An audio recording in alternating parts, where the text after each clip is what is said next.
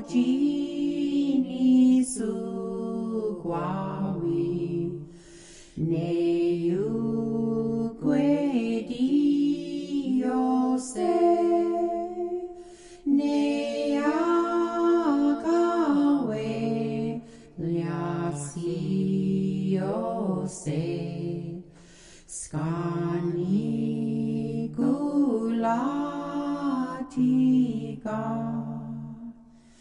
ne yo na du ha he. Hello, friends. I'm Monty Church. Would you mind if I ask you a question? That is, have you ever come to a time in your life when you felt like you've come to the end of your rope? Maybe you are now facing a dead-end situation where it seems like there's just no answers. And maybe you're wondering, where is God in all this? Does He really care about me? It may be that you are facing what seems to be a hopeless case, even now. Join us today as we read from the Book of Heaven, wonderful principles of hope, how God will help you and me through the worst of times. To help us see how to deal with desperate times, we've purposely come here today to the southeast part of Oregon and the northeastern corner of California, the land of our native Modoc people. These people, in the year between July 1873 and June 1874, were historically at war with the invading white man. The white settlers were taking over their homeland, and the Modoc tribe had now certainly come to what seemed to be a crushing end to their very existence. It happened here on this trail called by our Modoc brothers and sisters the land of the burnt-out fires, where approximately 162 of the existing Modoc people found themselves at the end of the rope, facing actual annihilation, with no way of escape and nowhere to turn. It all began just a few short years before the famous stories of Sitting Bull and Chief Joseph, who stood in defense of their lands against the subtle invasion of the white settlers. These pioneer settlers desired the rich farmland of the Modocs, where the famous Oregon Trail passed through. This land had plentiful game in the forests and beautiful lakes teeming with fish. Unfortunately, more and more frequent encounters with the invaders took place, and deadly skirmishes became inevitable as this tribe fought to protect their homes and families. It all came to a head when miners stampeded in after gold was discovered in the Eureka part of the Modoc territory. As more white people began to settle near the Lost River area, they demanded that the Modoc be removed from their homeland and placed in the Klamath Reservation with the Klamath and Yashuskin tribes. But the Modoc and Klamath tribes were historically enemies, and the Modoc's relationship with the Yashuskin tribes was not much better. Because of the conflict of the Modoc people with the white settlers, after much negotiations, the government ordered that they be transplanted from their homeland north here on the Klamath Indian Reservation. But when agreements of payments and promises of provisions by the government for doing so fizzled out, along with facing continual harassment by the Klamath people, homesickness set in, which prompted the Modoc people to return to their homeland. In the government's effort to return the Modoc people back to their Klamath Reservation, the next 2 years records the epic story of the famous Modoc Wars. Their only wish was to defend their freedom and to have their own homeland, and because it was a story of survival of a native people, it was publicized around the world. They were then pursued by the U.S. cavalry, who attempted to wipe them out. So the Modoc people, led by Chief Kinnipush, nicknamed Captain Jack, fled into what is known as the land of the burnt-out fires. This great lava bed, which they knew so well, became their stronghold. And though outnumbered 100 to 1, the Modoc killed many soldiers. In fact, more than 94 government soldiers lost their lives during the battles. picked off by unseen sharpshooting Modoc warriors who felt they were losing all that was dear to them. They had to defend themselves. For 14 months, these 42 warriors, with their wives and children, hid themselves living in the caves of these burned-out lava rock fields. This time of frustration was a time of loneliness and uncertainty for the Modoc people. Their only hope was that someday they could just return to their own homeland. Frustrated at not being able to find them, the government ordered, if need be, the total annihilation of the entire tribe. Finally, after many months of hiding in this desolate area, with provisions running out and surrounded by 700+ soldiers, the Modoc morale began to break down. The survival of the Modoc people looked hopeless. But it was only after the military had cut off their source of water, which flowed out of their sacred Tule Lake, that the last of these Modoc people could see no way out. They were beginning to believe that their only wish for land to call their own would never happen. In defense of their homeland, they had caused heavy casualties amongst the soldiers and their officers. They now knew that revenge was inevitable and that they had blown any chance of ever becoming a recognized nation. They decided that they had no choice now but to abandon their lava field stronghold.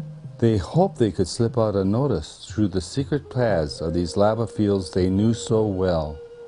Yet they knew that against such odds, they would certainly be captured and possibly exterminated. This would bring about the genocide and complete extinction of the Modoc tribe as a people. They truly were at a dead end. Any ray of hope seemed to be gone. What followed next was unexpected. As the full force of the U.S. military invaded the Modoc stronghold, they found it eerily empty because the Modocs were gone. However, despite their earnest efforts to escape, over the next 6 months, the Modoc native people were all captured and gathered in by the military. The weakened, broken Modoc warriors, to spare their lives and the lives of their children and wives, quickly surrendered, totally expecting to be massacred. But because of the public outcry produced by the media, the remaining 153 Modoc people were spared. Sent by train, they were transported to Kansas and then later to Oklahoma. Miraculously, in time, the Modoc tribe was given a small Oklahoma reservation land of their own, where several became successful in farming and other businesses. Though they had survived, it still was not what they ultimately wanted or desired deep in their hearts, which was their own Oregon homeland reservation. But they never gave up hope and kept their dream alive. Amazingly, several years later, their ultimate dreams did come true when the government allowed them to return to their original homeland and to have another reservation right here on their beloved Tule Lake shores. And here today, in this area, the Modoc people of 600, plus those 300 still in Oklahoma, are still alive and thriving. This Modoc story of displacement, conflict, persecution, suffering, and despair, yet one of perseverance and hope, can in so many ways give us a lot to think about. And perhaps it can even give us an understanding of basic principles which today could help us find hope and new direction when encountering the burned out trails in our lives. Friends, the fact is, so many of us have experienced or are presently experiencing our own burnt out trails in life. Terminal sickness such as cancer, an unwanted divorce, or growing up in a village where there's no hope of a future, or dealing with destructive addictions that seem impossible to break, or bad decisions that you have made that has brought shame and hopelessness upon yourself, possibly blocking you from family and friends and from knowing a future success. You may even be incarcerated and feel desperate, or it could be hopelessness and emptiness that comes from losing a dear loved one in one way or another. These are just a few examples of many burnt-out trails some of us may be experiencing or are traveling on today. And this may make one wonder where God is in all these things. The good news, my friends, is that there are answers and a clear understanding of how God wishes to work out things for you and me, no matter how tough things get.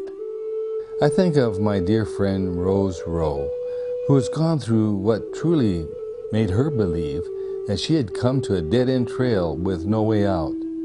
I've asked her to tell you her story. Hi, my name is Rose, and I'd like to share my life experience with you today.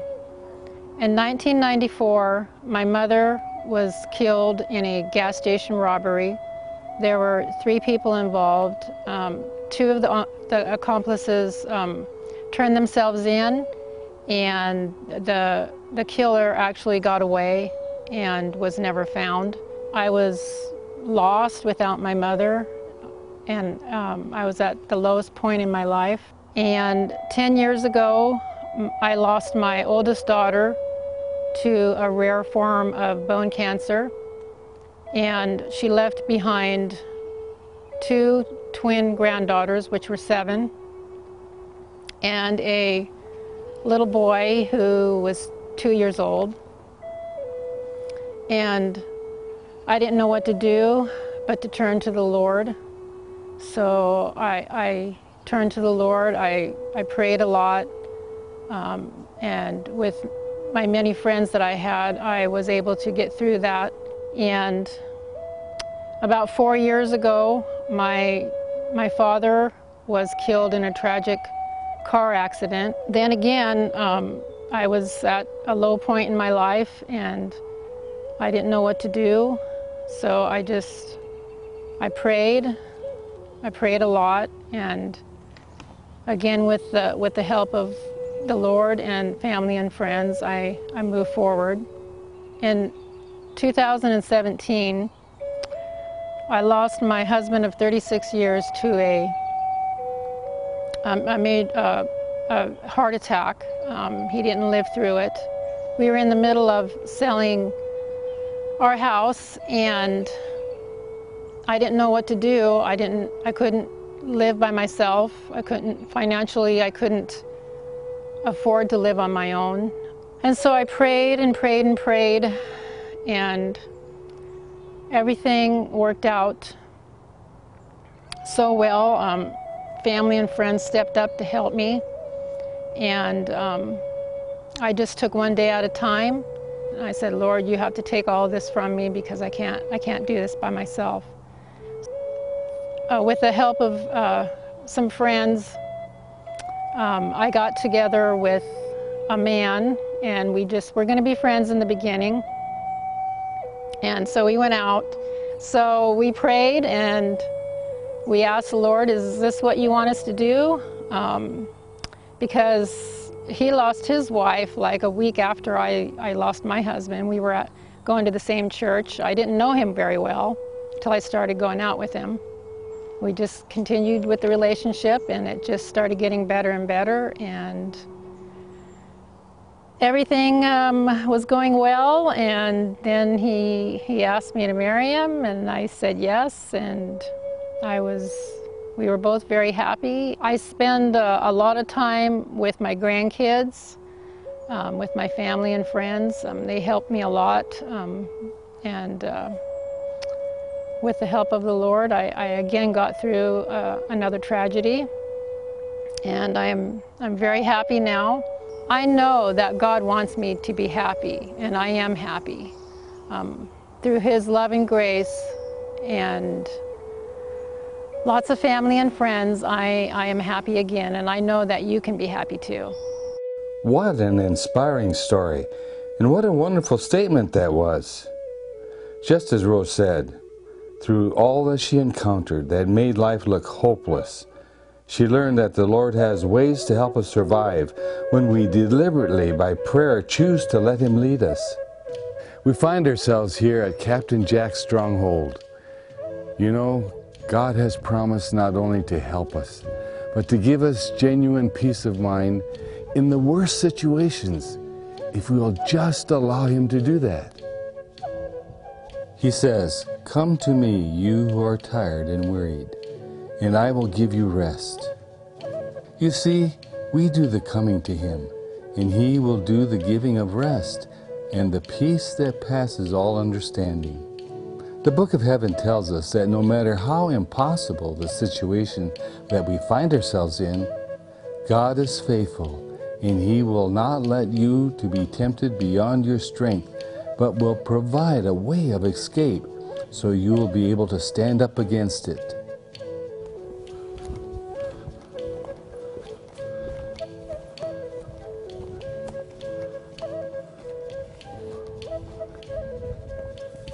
What a great comfort this promise is, because I can tell you from personal experience that God always stands behind what He says.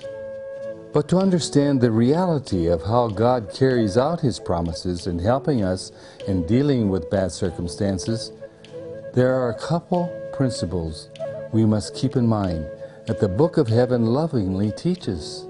First, God sympathizes with us when we hurt because He genuinely cares about us.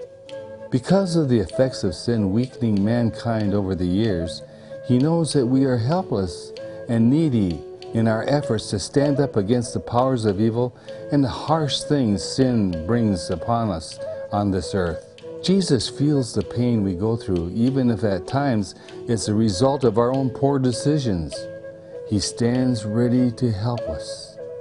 He understands that we live in a war zone, in a great battle of good against evil. Unfortunately, we will be in it until we die or until the Lord comes back again. Because of this, we won't always be treated fairly, and we may face very difficult times on this earth that are not of our own making. Even the best of God's followers have gone through hard times to where they felt absolutely hopeless. I think of Elijah, who did great things for the Lord, but afterwards he became so depressed that he wanted to die because of a wicked queen named Jezebel who wanted to kill him. But he survived because the Lord stepped in to make sure that his needs were met. Then there was Elisha, who God used in a mighty way, but died of a lingering illness. Yet he trusted God to the end because he knew how God had led him in the past. These were very lonely times for them, times which also you may have experienced yourself. But friends, here is something very important to be aware of.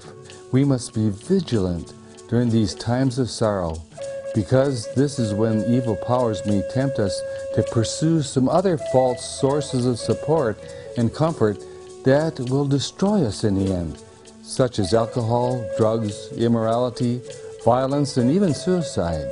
The old devil will seek to present these and other vices, anything, to keep us from turning to God for real help. This is why Jesus assures you today, "All who come to me, I will never turn away." Secondly, the Lord sees a bigger picture of life from the beginning to the end than we do. You see, in His careful wisdom, sometimes our Heavenly Father may not take away the hard circumstances that we're going through, but will fulfill His promise to help us through it. You are precious to Him, and He sees that you are of great value, and you mean a lot to Him. And much like the refined gold, the Lord may use hard times to refine us to be better people, equipping us to accomplish even greater things for God. Jesus knows all this, and this is why He prayed this prayer before He went to heaven. I do not ask you to take them out of this world, but teach them how to live in the world the way that I have depended upon you. It's only after the Lord comes again and restores order will we see clearly some things that we don't understand or see now. Jesus here gives us a key of what to do in hard times. Everything will work together for good if we will just depend on Him like He depended on His Heavenly Father.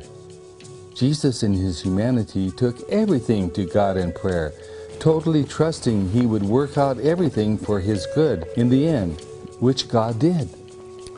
Jesus will do the same thing for you and for me, the Book of Heaven says. Trust in the Lord and take courage. Wait for Him, and He will strengthen your heart. Wait, I say, on the Lord. To wait means staying close to God in an attitude of continual prayer, taking all of our concerns to Him. Then, in response to our pleading, He will turn all the heavenly forces loose in our behalf. He will even lead us to find friends who will be an encouragement to us in our times of despair. The Book of Heaven says that we need to learn to pray without ceasing, for this is the will of God in Christ for you. You see, when we as free-willed people take everything to God in prayer, it allows His mighty arm to hold back the evil forces of this world that work continually against us. And that is how our unceasing prayers release God's heavenly power to continually work on our behalf. This is why, my friends, continuous prayer is so very important. He will even open new sources of unexpected help to provide for our needs, to help us to cope and to get through the toughest of times. Just think how He provided for our friend. God gave them a new hope. Friends, as we journey on these burnt-out trails in life, God ultimately promises to turn the bad into good and our sorrow into joy. If we'll just let Him, He'll help us. There is more than sufficient evidence in the Book of Heaven to assure us that God does care for you and for me. We love God because He first loved us. That's where the motive of our love for Him comes from. The key is, let go and let God lead. Jesus also will give us faith to trust Him through circumstances that are impossible for us to understand now, but will completely understand when He comes back to end the reign of sin and death on this earth. I treasure this inspired statement. By faith, we may look to the hereafter and may rejoice that all which has perplexed us in the providences of God will then be made plain. Things hard to understand will then find explanation, where our finite minds discovered only confusion and broken promises. We shall see the most perfect and beautiful harmony. When Jesus comes back to set things right, only then will we be able to know true justice again. Dear friend, you may be going through a hard time right now, like our Modoc brothers and sisters who had come to the end of a burnt-out trail with nowhere to turn. But we have the wonderful privilege of choosing to call on the help of our God Almighty. The Lord says, "Today I am calling heaven and earth as my witnesses, that I have given you a choice between life and death, blessings and curses. Choose life, so that you and your families may be blessed and live." My friends, only the true God, the creator of heaven and earth, has power over life and death. He's no gimmick. Only His word can we trust. Heaven and earth as they now are will pass away, but my words will never pass away. 1,000 will fall beside you and 10,000 will die around you, but death will not touch you. As I look at the windy shores of the sacred Modoc Lake, the Tule Lake, it reminds me so much of the summers I spent commercially fishing on the ocean. They say that the water here can get quite rough on this lake at times, but probably not as treacherous as the 4 to 8 foot ocean waves we worked on at times when fishing. During these hard times of turbulent waves, there was an overwhelming tendency to get dreadfully seasick. But we learned something that helped us not to hopelessly get sick, and that was to look across in the distance towards the shore and focus on the land that was stable and didn't move. And as long as we would continue to glance toward the safety of the shore, we remained calm, and even though the sea was rough, we didn't get sick. It's the same way with you and me when it comes to the hard struggles in life. If we choose to continually be glancing heavenward through prayer and look to God and claim His promises, He will help us and lead us to the point where we will no longer experienced the sickness of hopelessness, loneliness, and despair. You know why? Because we have a stable Lord who has a stable plan for our lives that gives us peace and security. You see, we know that no matter what we are confronted with, God is in control, and He will see us through it all. As I make my way out of these ancient, historical Modoc escape trails, I wonder about you. What is it you're struggling with? It's my only wish that you will focus on the shoreline, the strength of God's help. He's promised He'll help us, and He'll never fail. Even now, God invites you today to leave all your anxieties and worries with Him because He cares for you. It may be that the Lord will see a way to immediately change things for us, or it may be as it happened to the Modoc people. We may have to wait a while, like they had to, but finally their dream of their own reservation and homeland became a reality. It may be that we too will have to wait till we are in our heavenly home to understand why we had to go through certain trials.